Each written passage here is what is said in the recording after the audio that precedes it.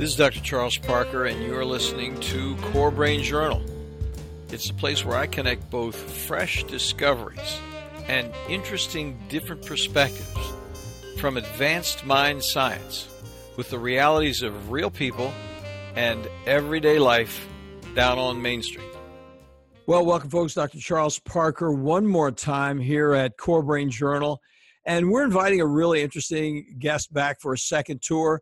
And this is an old friend of mine, true disclosure. I mean, we've been friends for actually many years now. We met long ago at a CHAD conference, and we've been back and forth. I've had the privilege of interviewing Jeff Copper one previous time, and then he's interviewed me a few times on actually I've got on my on my YouTube channel several different interviews because Jeff has these really cool ideas, and we talk for about 3 minutes and get a little YouTube piece out of it. So Jeff, welcome aboard. I look forward to talking with you.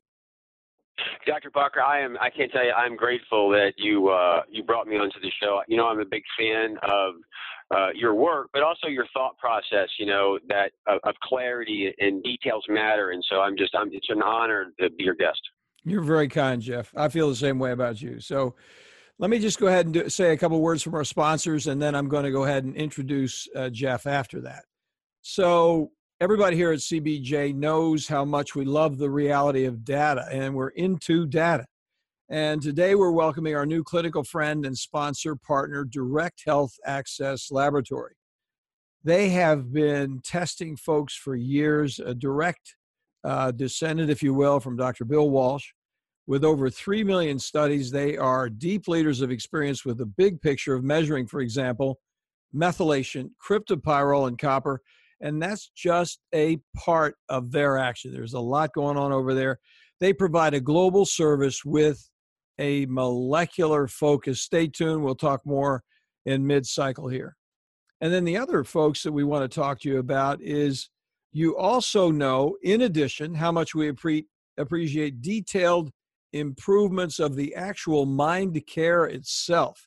And today we're pleased to welcome our other new CBJ sponsor and partner with a deep interest in fresh options for adolescent and child treatment to address the complexity of treatment failure, both nationally and internationally.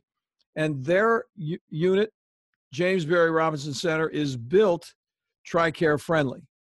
So they provide a holistic environment that sets children, teens, and families on the path to a different kind of more constructive healing.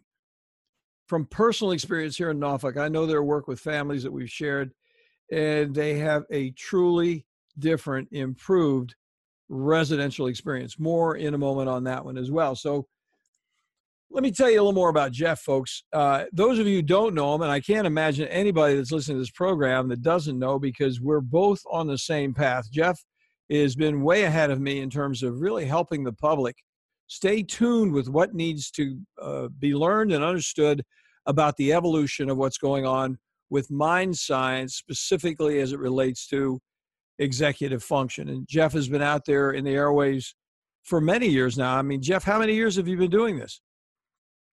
Oh, gosh. Sorry to put you on the spot. 7.5. 7.5. I mean, you're an old dog, Jeff. So he's got the blog. He's got, Attention Talk Radio. He's got YouTube channel just loaded with videos and audio programs from some of the leading authorities. I'd say almost every leading authority in executive function, ADHD recovery land. And then he also, and that YouTube is called Attention Talk Video. So he does the audio, he does the video. And the real cool thing about Jeff is he has, in addition to all of that business, interviewing people, running around with recording equipment and so on, he is an ADHD attention coach. And he practices in Tampa, Florida, but it really, doesn't make any difference with virtual things the way they are. Jeff and I have shared patients. I've been an honor again to work with him because we're really singing from the same hymnal. And I know when Jeff is working with a virtual patient of mine, I just know what kind of quality care they're going to get. So I really appreciate working with Jeff in those. I'm going to tell a couple of other things. He is on iTunes with his radio, and he is also on AHA Radio. We were just talking a little bit about that. which is for new automobiles coming out. So, Jeff, tell us a little bit about yourself first, and then we're going to get into this really challenging topic. I'm going to tease everybody with it for just a second. We're going to talk about the constructive use of procrastination, if you can imagine that. I mean, it has been such a pejorative word. Do you procrastinate? You are so bad. I think you need medication. No, we're going to talk about procrastination. We're actually going to elaborate on that in a much larger sense in terms of what is good and bad. How is our timing affected? We'll talk more about that in a minute. Before we do that, Jeff, please tell us a little bit about yourself and what you're doing right now. I think that for the purposes of this show, what the listeners need to understand is I have dyslexia and a learning disability. In my entire life, I have struggled cognitively with the world, if you will. And over the years, I was basically, as a child, growing up, like anybody else's these days, and the experts were stuffing the normative solutions down my throat, and it was very frustrating because it really wasn't working. And as I matured and got older, I was fortunate enough to be an athlete, to go to college on a swimming scholarship, and I probably might not have even been able to get into college had it not been for that. But when I did make it to college and all the experts weren't telling me what to do, I had a few epiphanies along the process, and I began to kind of focus on how I think and how I do things.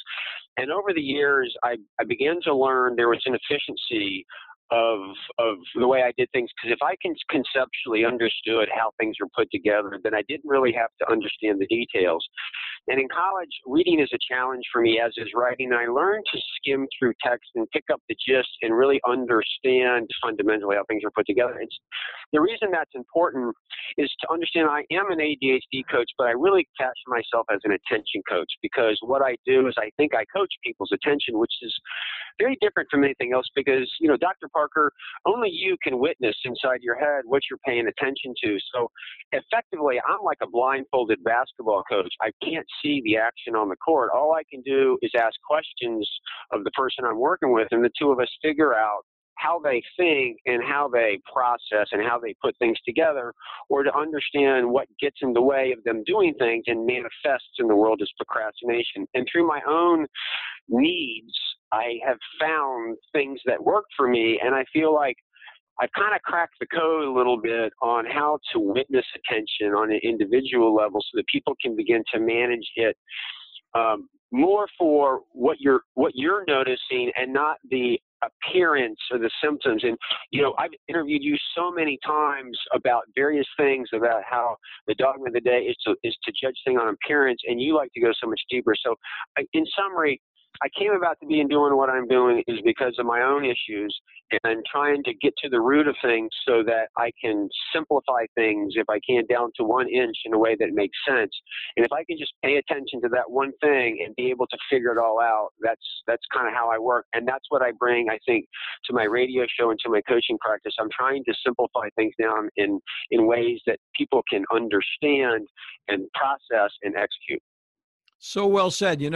You think about what's going on in the coaching industry. So many people do say, well, hey, I'm an ADHD coach. Well, what they're saying without being aware of it, and of course you are, that's why you're breaking yourself out in a different way. ADHD coach is doing something with the diagnosis, and you're doing something with the function. And that's a really key differentiation. So when you say you're an attention coach, that is really dealing with the function of executive function, which has to do with attentional aspects, as opposed to what does this diagnosis mean? You're much further down the road. You're in contemporary neurophysiology land as soon as you start talking about function and attention. So that brings us to the next question, Jeff, and that is, let's talk a bit. I really want to express my appreciation to you because you kind of brought it up. I think it was you, and I'm quite sure it was you. We started talking about procrastination, and it's so commonly thrown around as an aspect of executive function. And I say thrown around, I think people use the process of procrastination reductionistically, just as the phrase or the diagnosis, the label ADHD is used reductionistically. And we don't really have a chance, oftentimes, because it's such a pejorative thing and it's a bad thing, to really look at timing, which is the larger question here. Because timing, in my opinion, about all this is really everything with executive function recovery. And it's not even in the book. Timing is not in the outdated diagnostic manual. How people react to situations in context is not there. I mean, yes, if they do psychological testing, they get a chance to see how it works with certain types of testing and timing. So let's talk a little bit about how procrastination came up to your head, Jeff, as something that people would be interested in. So I'd like to just kind of walk through a simple way that I look at this. But before we do, for our listeners out there, one of the things that Dr. Parker and I, we kind of deal in the same space, but from very, very completely different angles. And be careful of our language a little bit here, because I explain things in different ways. But if you listen to what's under it, the gist of it, a lot of times, the words are confusing, but we're really kind of getting at the same thing. So I encourage, and I will try to tie some of that stuff together as I explain some of this. But to begin with, as a coach, my job is to help people move forward. It's not about how you did it yesterday or how you feel. It's what are you going to do tomorrow and how you're going to accomplish it. And what's fascinating to me is years ago I started watching that TV show called Brain Games, and I actually interviewed a couple of people that were on that show. It was fascinating because that show talks about visual perception. And what I learned about it is the brain learns to take shortcuts. It fills in the gaps. And it begins to jump onto things. Sometimes it's legitimate, and other times it latches onto stuff, and it doesn't really stop to think about it. Like sometimes to me, there's basic observation, like motivation. To me, people talk about how somebody needs to get motivation. Well, motivation is what you actually do. And as Dr. Oliver already said, you'd be dead if you weren't motivated. And so if you just use simple observations, you begin to watch some stuff. What Brain Games had taught me is that we kind of fill in the gaps and we tell ourselves stories, which is in one sense efficient, but in another sense, it kind of misguides us. So with that being said, Dr. Parker, I found a lot of the internet solutions that people look at to get past procrastination, like Chunk It Down, visual reminders, these types of things. They deal symptomatically with procrastination, but I've learned over the years they're not sustainable long-term solutions. So, for example, I found that people with ADHD procrastinate when something's repetitive, boring, and routine. And if you got a lot of things that are like that and you chunk it down, then you have an overwhelming number of things that are repetitive and boring. You don't really address the fact that you need to make it exciting. And so by getting to take a look at the roots that cause of what's going on and try to break it down into some fundamental factors for people to look at what they can do. And I think this is an area that goes back to that language thing, is those with ADHD, their brain is on autopilot. There's the automatic brain, and they have the executive functioning brain, and the executive functioning is very effortful. It has to kind of kick in and overtake or override the automatic brain to get you to kind of pause. And all too often in our world, I find those with ADHD, they're programmed and they just kind of go along. And what I try to do is help them know what to look for so they can stop and override it, the automatic response, and begin to take a look at really some areas that they can focus on. And if they do that, will actually kind of help them go forward. And I'll talk about that for a second, but I want to pause for a second and give you an opportunity to comment on this so far, Dr. Parker, to share your thoughts. Well, you know, it's so interesting because I've had the privilege of talking to some other people, Jeff, and I know you're going to be interested in their comments as well, because one of the reasons I'm doing it is the same reason you're doing your interviews, is because it's not only a fun thing to hear these people, but it's a learning opportunity for you and me, because we're talking to some very interesting people who've had a diversity of experiences different than ours. And so they bring some interesting stuff to the table. And one of the things that has come up recently, which is absolutely germane to the differentiation that you were making about basically thinking fast and thinking slow, is a book, by Kahneman, called Thinking Fast and Thinking Slow, which you will like. And I have two recent interviews. One, John Kennedy, who was training warriors on the process of thinking correctly about reality. And another guy, Dr. Gleb Tsipursky from Ohio, who has a whole program of really understanding the difference between systems one and systems two thinking, and which is what Kahneman goes into Yep. in Thinking Fast and Slow. And so you said, yep. So you're familiar with what I'm talking about. I think it's so darn interesting because it's totally right on the line with what we're talking about. So I'll let you go ahead. Yeah, so one of the things is and the theorists go out there and they try to explain the why something is the way it is. Everybody, one of my jobs is not just to understand the why, but how do I get you from point A to B, or how do you get yourself from point A to B? And I've learned over the years that the word how is a fascinating word because there's different kinds of how. There's how do you operate something, methodical how, and insightful how, which is really too much for me to get into right now. But that's one of the reasons that I love about Dr. Barker. He's always focused on how the process, because I think you actually said one time, you don't understand something if you don't understand the process of it. And so with that being said, what I found to be exceptionally effective in coaching those with ADHD around procrastination is I literally have them make a list of everything they procrastinate on, and they go through. And the idea is on each one of them that you're stuck with, number one, are you confronting somebody? Number two, do you know how long it's going to take? Number three, is it repetitive, boring, and routine? Number four is what's ambiguous. And number five is I call it fight, flight, or freeze. And fight, flight, or freeze is a reason to procrastinate. That's a derivative of the other ones. In other words, when you haven't done something over and over and over, it becomes emotional and you begin to react to it on the perceived threat that you're not going to be able to do it. And I'll talk about that here in a second. Because at the end of the day, I think so often nobody ever talks about how a person does stuff. And those with ADHD know what they're supposed to do. Their challenge is doing what they know they should do. In other words, putting it together. And so I want to illustrate this as an example, literally, and just for fun, because I know we have a lot of mental health professionals look at this, because I've actually coached some psychiatrists before that have ADHD. And one guy, I was explaining to him, you need to stop and think about, in a situation like returning a phone call or calling a guy on, this guy had some speakers put into his house. And he needed to call and get the guy to come back and fix it because they wasn't working. And he was just saying, hey, this is, I just need to make this phone call. And I said, well, what's hard about it? When I say hard, it's also what's ambiguous about it. And he goes, there's nothing hard about it. And I said, really, you have a telephone number? And he's like, yeah, I got that. I said, let's think about this. You got to call this guy up. You got to use your working memory, and you got to kind of visualize what the thing is and describe to this guy what the situation was.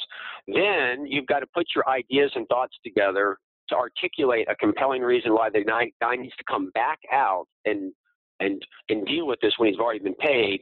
And then you actually have to schedule a time to do it. And you're at work all day. So you don't know what your wife's calendar is and this guy's calendar.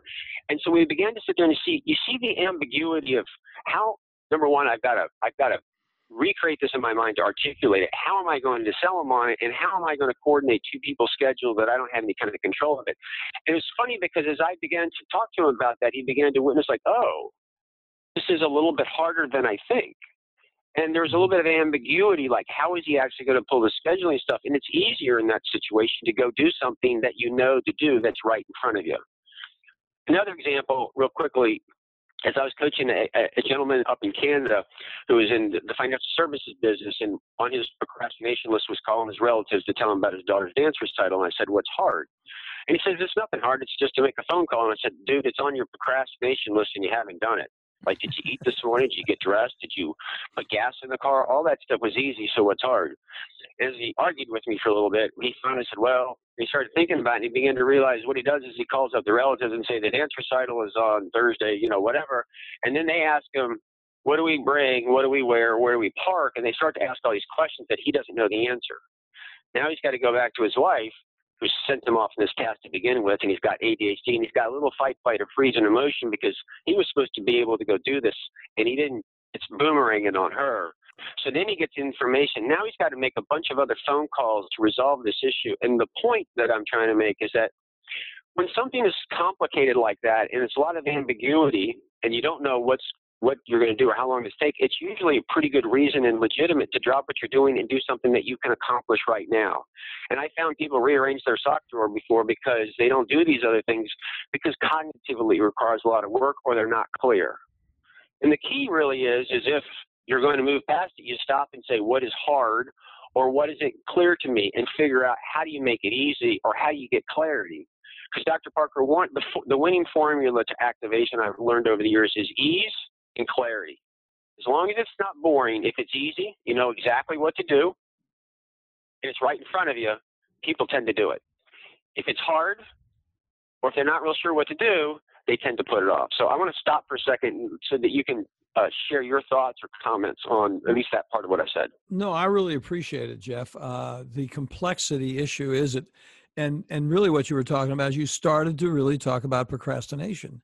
So a person who was not aware of the way you're thinking about these two examples would be thinking, well, these guys are just putting off. That's what they do. They're lazy and they're procrastinating. I mean, that happens so often with individuals who suffer with executive function problems. The external observer says you're just lazy or you're procrastinating. Yep. And really what Yep. Jeff is saying, guys, is that there's a constructive answer, and he said it so well that if we just reframe what's going on there, it's a reframing process is going on, dealing with the complexity, and that is back to that thing I was talking about a moment ago, that systems two thinking. This is the evolution of humankind is based on resolving this basic issue. So go ahead, Jeff. I think that was a great point. So are you okay if I want to talk about a way of thinking about working memory, to talk about why people procrastinate on when they don't know how long how things. So are you okay if I just kind of run through? I'm explaining as quick as I can. It's important to understand this concept of practically of how working memory might manifest, to understand how that works in the real world. Are you okay with that? Sure, please. When I wake up in the morning, I go into my office, I hit the power button on my computer. It takes 30 seconds to come up. I put my password, and then I go get a cup of coffee, because it takes about 4 minutes after that for my computer to be fully booted up and ready to go. Imagine, if you will, I turn on Microsoft Word and I start typing something to Dr. Parker, and I get a word, a sentence or two into it, and then all of a sudden my computer, the power is lost, and my computer fritzes out. At that point in time, I got to push the power button again, and I have to reboot up my computer. And this is the thing about working memory. When you start to work on a project, you actually kind of have to boot it up. You have to get your head into the game a little bit. And so in this situation, I wait for 30 seconds. I put my password in, and then I go screw around with some other things. Hopefully, I'm on task. 4 minutes later, my computer's ready. I pull up Microsoft Word. Fortunately, I had auto recovery, and I have what I was writing Dr. Parker. So then I read what I wrote to him, and I'm trying to visualize and remember what I was going to say to him before, which takes a little bit of time. And then imagine I get distracted in the other room, and all of a sudden the computer, same thing, fritzes out again, and I go through the same routine. Only I get a little bit distracted, like I'm doing something when the computer gets back.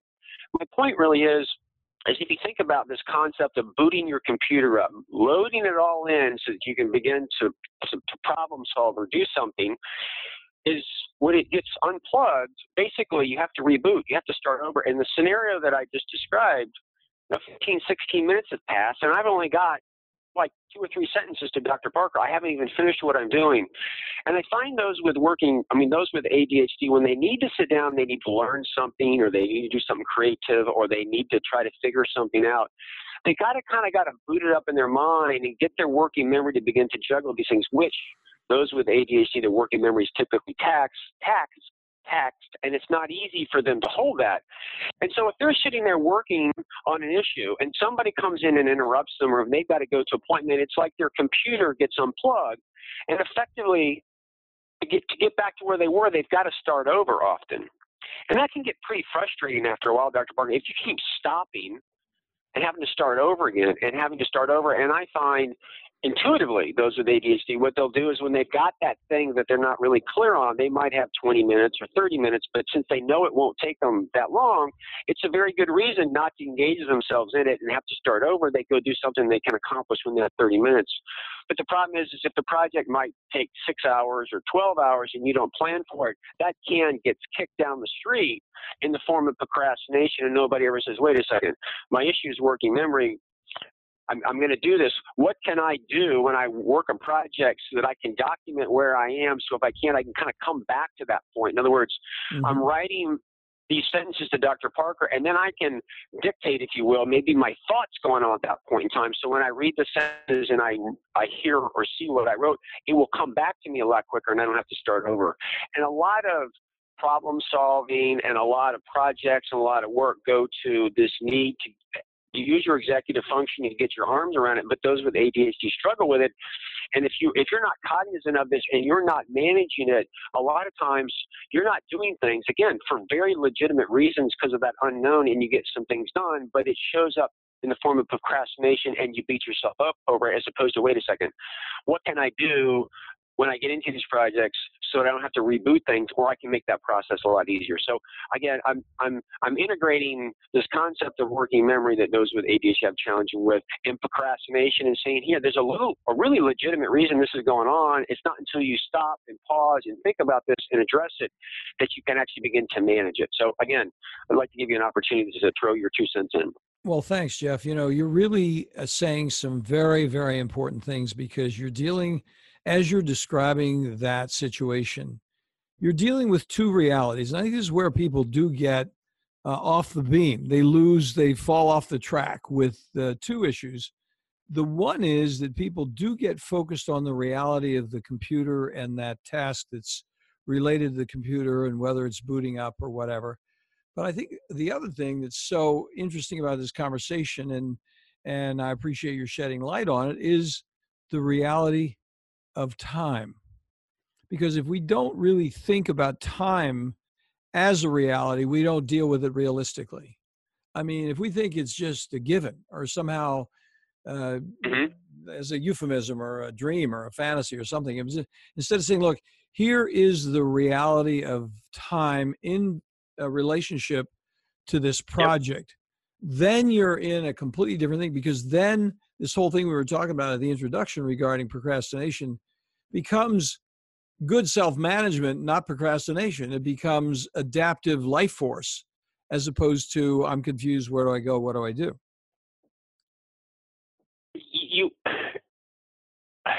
And forgive me, I don't remember if I talked about this topic, but I see ADHD as not a deficit of attention, but a self-regulation issue. The ability to engage your attention in things, and the ability to unengage your attention in some other things.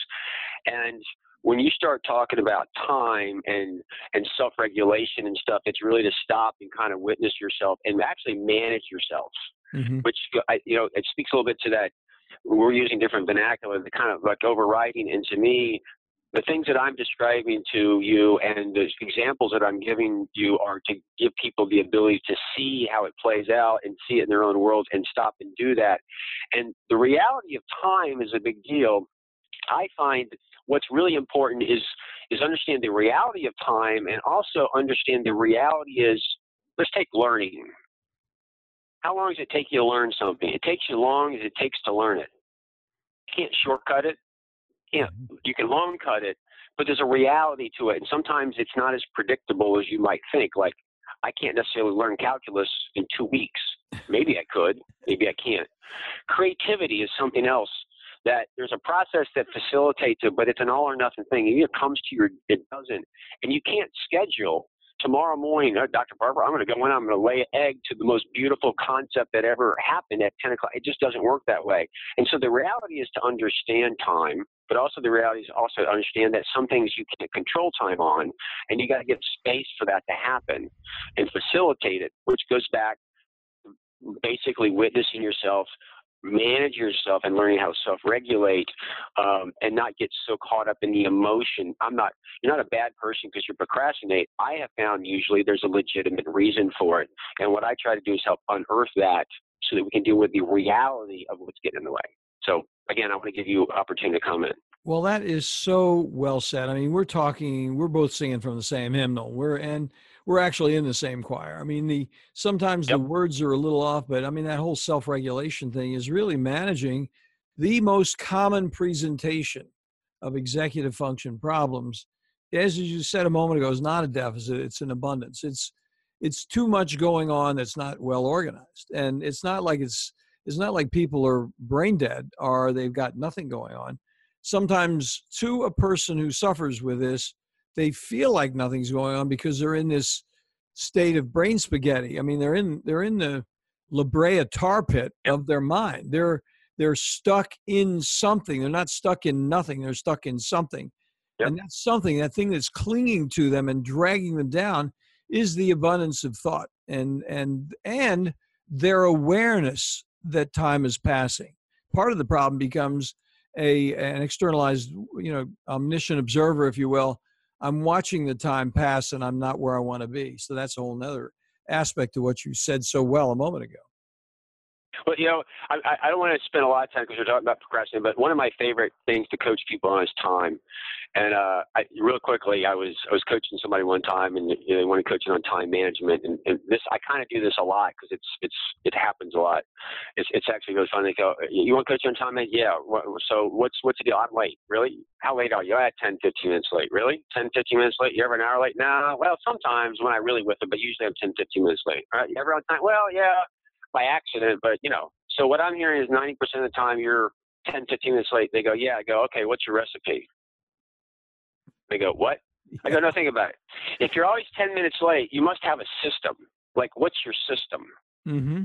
And it's funny because they don't know what to say to that because they've never really witnessed their attention. Mm-hmm. And kind of like when I'm talking about procrastination earlier, I'm getting people to pause and like, let's get off the emotional side. Let's stop and think about kind of what's going on. And Dr. Barker, what's been fascinating to me over the years in coaching people on time management, I literally had one physician who was like, we began to realize they didn't have a time management problem. They always showed up 10 minutes late because they didn't like to be bored. Like they walked in and they were kind of ready to go, but cognitively it was just kind of fun to play with them a little bit for them to stop and kind of witness their process to manage time and actually acknowledge that they realize that they don't like to be bored and they have a legitimate reason why they show 10 minutes late. And what's fun is by the time we got done is they didn't have a time management problem. We began to realize they had a flawless one that was working perfectly for them. So again, I don't want to digress too far off the topic, but this is kind of the power of paying attention to attention and working with people to kind of help them stop and think about kind of how they put things together. So again, I'm going to give you an opportunity maybe to chuckle on that one. Well, listen, Jeff, we're going to take a minute to take a break here, but I'm going to tell you a question that I'm going to ask when we get back, because I think this is an interesting conversation that's drawing down to a couple of additional elements. And that is what you were saying in the beginning. What I'm going to ask you when we come back after this break is how you, in fact, structure recovery. Now, it may be too big a question, but I know that you said a little bit about it just a moment ago. But I think everybody here is like, okay, now I'm seeing this whole time thing a little bit better. When we come back, I'm going to ask you, how do you actually work with an individual to do just that? So let's take a break. Well, you folks already know that here at Core Brain Journal, we're on a mission to introduce you to resources that make significant contributions to the investigation of those predictable mind science applications. Our colleagues at DHA Lab Group provide a real difference with treatment options for people at every level, from first awareness of mind problems to those frustrating times when even well-informed treatment becomes surprisingly unpredictable.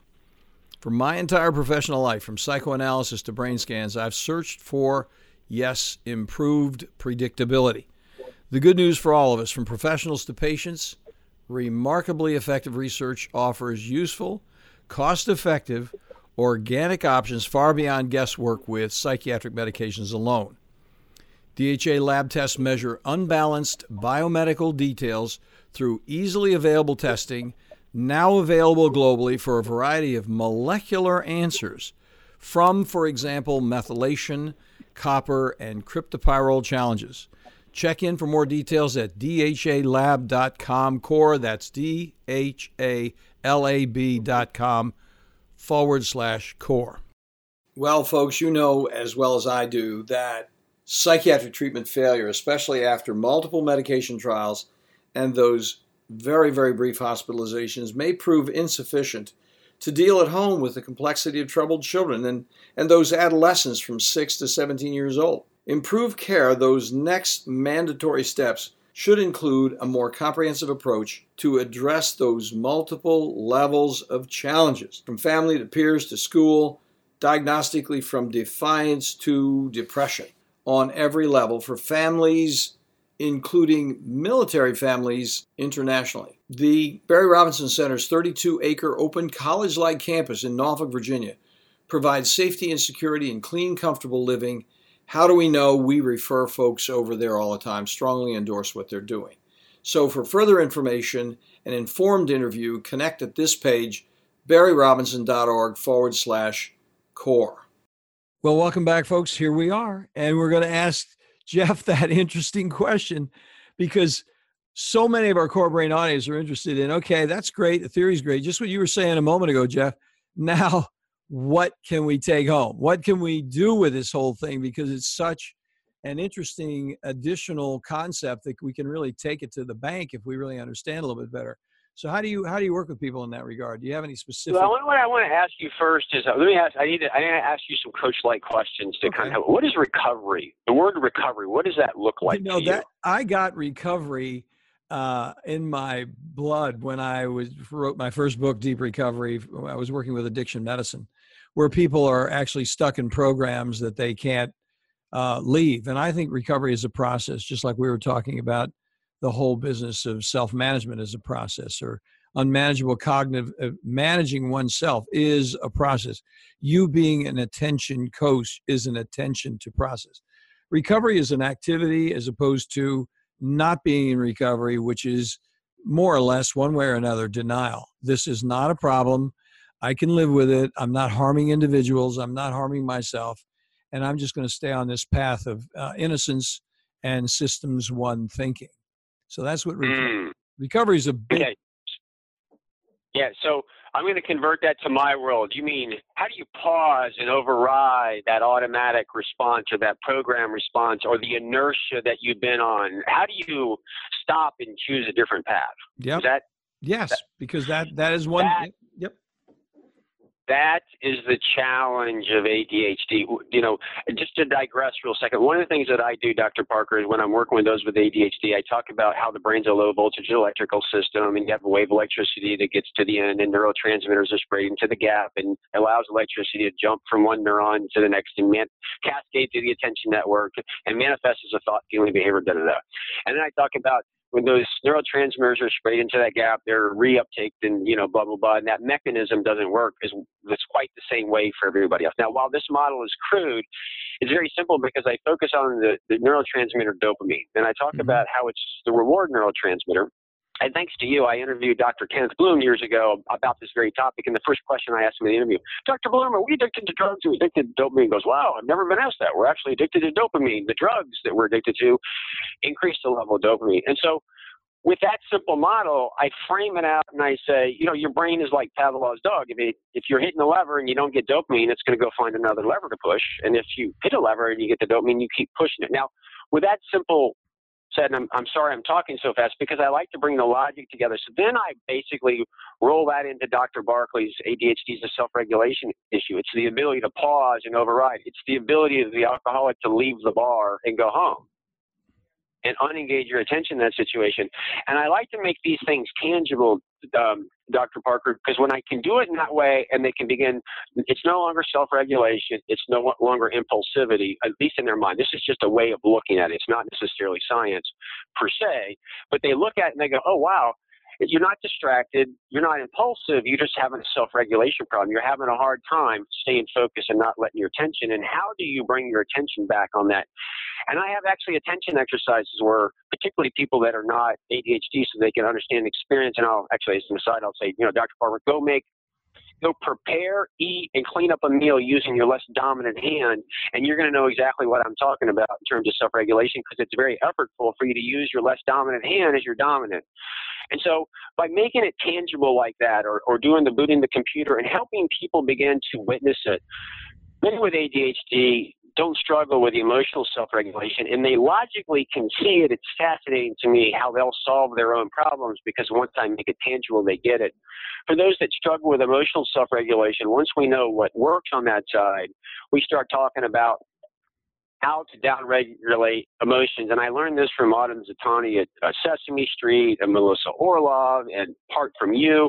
And there's one way to do it is you have to notice yourself in the moment. And that's the most difficult thing to get people with ADHD to do. Often you work with part like feel it in your body because that's the trigger. But when people are in, I call it fight, flight, or freeze or flooding or, whatever vernacular you want to use, basically your brain is freaked out. You pause, you breathe to get oxygen in, you downregulate the emotions, you distance yourself by counting 1, 2, 3, whatever, and you brainstorm. And I like to explain to all these people that I've interviewed how they're all talking about the same process. The words are different. And by making that tangible, and for people to begin to observe themselves and witness when it happens, what I found, Dr. Parker, is as I make it tangible and they can see how it manifests, they start to notice it. And at first they notice it well after the fact. But if I'm lucky, as time goes on, the noticing of it works back up its way and we get to the point of performance. And it's in that moment that we get the pause for them to stop and self-regulate and override the situation. Or another form of getting unstuck is to witness. If I walk into there, I've witnessed myself so many times, I'm going to go into emotional turmoil, so I'm going to avoid going there to begin with. In other words, if I walk into the bar and start having some drinks, I'm going to be stuck and never be able to get out of it, so I'm not even going to go to the bar to begin with. So all that is a very long-winded answer. The simplicity of it is I like to help people see attention in their mind and see how it manifests in their behavior in a consistent, logical fashion. And then as they get that awareness, many of them can override it on their own. Others I work with on the emotional side to get them to pause, to downregulate, and there's triggers for them to remember what they know to work at that point in time. And there's different things that I do over a period of time to help them in the moment understand to implement what we've proven. But it's through that process. It's not random. It's as individual as the person. But what's really cool is when it clicks for them and they understand it, how there's this huge, I get it. And I've always been fascinated with you.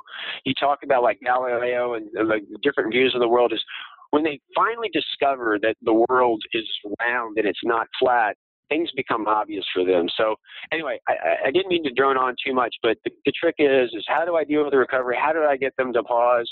I help them begin to witness their own patterns of attention and be able to predict their own behavior. And then they inhibit, they set up things so they're not tempted, and then they learn to recognize it when they're in it, and then stop and implement what we know to work. It's like, wait a second, I'm procrastinating. What am I not clear about? How am I going to get clarity? How do I typically get clarity on things I'm confused? Let's go do that. And when I get clarity, I will come back and finish what I was doing. So in a nutshell, that's the process. Well, Jeff, it's interesting because it's kind of a lot of thoughts are coming in my mind while I'm walking down the path with you and listening to you conceptualize working with an individual. One thing I'm thinking about is that it's, and not to get too far off the beam, but it's a transcendent process. It's a process in which you're encouraging and developing the powers of self-observation in a constructive way. It's not self-observation in a negative way. It's not like, what am I doing wrong? It's like just needing to see that there is that problem in the first place puts a person in a transcendent state of mind, in a mini meditation in the context of that reality. And they're developing a skill. It's really kind of lacking a skill in the first place, but they're developing a skill through your care and your work and your guidance, how to actually draw back and form their own internal opinion about what to do next. It's not going to be a Jeff opinion, because I know you, Jeff. You may say something about it, but you're not going to say, hey, this is the copper way of handling that reality, because you're too smart for that. You're not going to get caught with that. But somebody may say, well, Jeff, what would you do? I mean, hey, the issue isn't what I would do. The issue is what you would do. And that transcendent moment is a very, very important learning. And in every one of the therapies that any of us do, whether you're working as a functional attention coach, whether you're Yep. working in psychoanalysis, it's all, a lot of that is the same. It's quite interesting. So what you said is spot on. Literally, I was coaching a guy about 2 months ago, and I was asking him, what do you learn about yourself and what's working? And he said, you know what's working is you're making ADHD an object to me. It's not me, it's this thing. Yeah, And because you made it an object, I'm able to observe it without the emotion, and I'm seeing it for what it is. And he says, it's fascinating because now that I don't have the emotion, I see it over there, I now can manage it. And it's funny because earlier I described as like, it's all about self-observation. Really, what's your recipe to be 10 minutes late? I'm no longer getting caught. It's all about self-observation. Let's stop and just watch yourself. Oh, I actually have a flawless system because I don't like to be bored. It's a lot of what I'm doing is really helping people witness their attention in their own way. I just have a few frames to help them understand it. But like in the procrastination, the 5 reasons people procrastinate is just stop and look and say, what's hard about this? And through that, fundamental questions, or what am I not clear about, it helps them make it an object, and it helps them observe what's really there, and now they can get to the crux of the issue and not just put posters and inspire themselves to live and fight another day. It's a sustainable strategy just based off of stopping and managing themselves through basic observation. Again, we're still on procrastination. It starts with you witnessing yourself because what works for you is different, but that's what the rest of the world is different, is they're just throwing normative strategies at people that don't work. And they get frustrated by it, and there's an emotional reaction as a result of some of that stuff. Is say, wait a second, the legitimate reason. I'm not clear. Okay, that's fine. Now let's go find out how to get clear.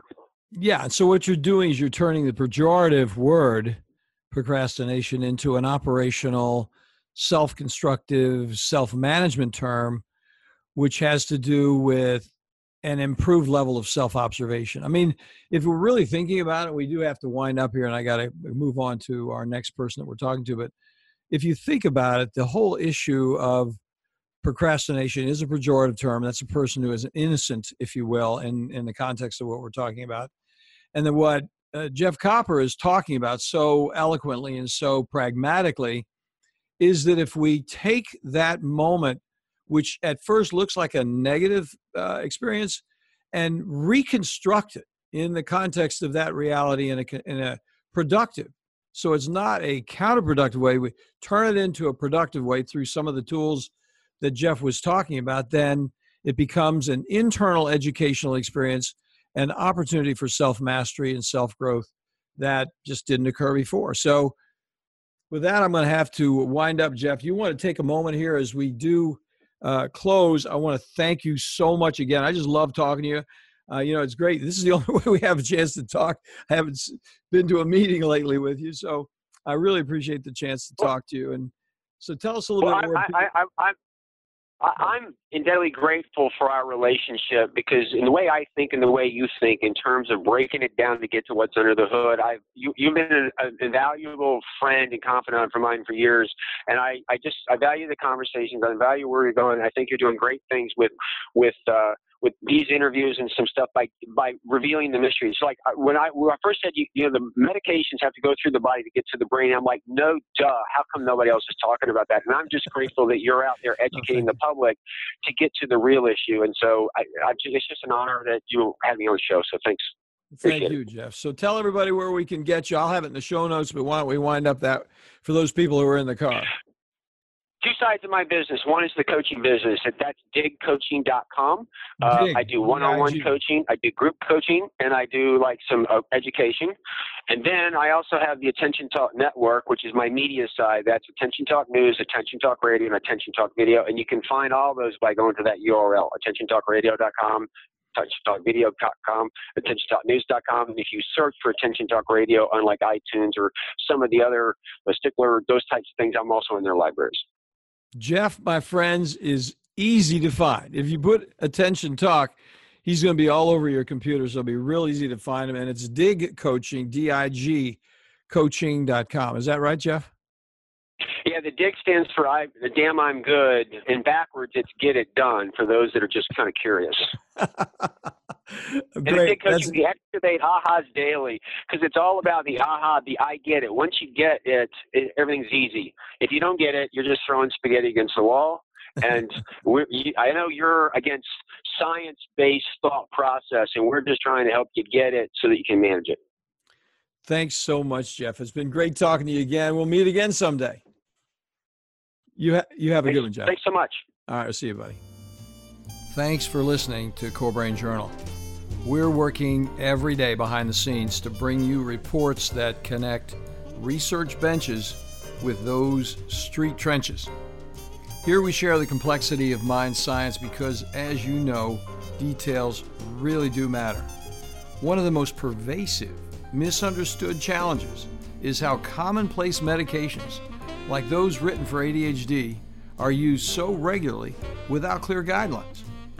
If you think you'd like more specifics, take a minute to download my 2-page PDF packed with video links and references on the absolute essentials of how to start ADHD medications. They're easily available at corebrainjournal.com/start. Thanks for listening.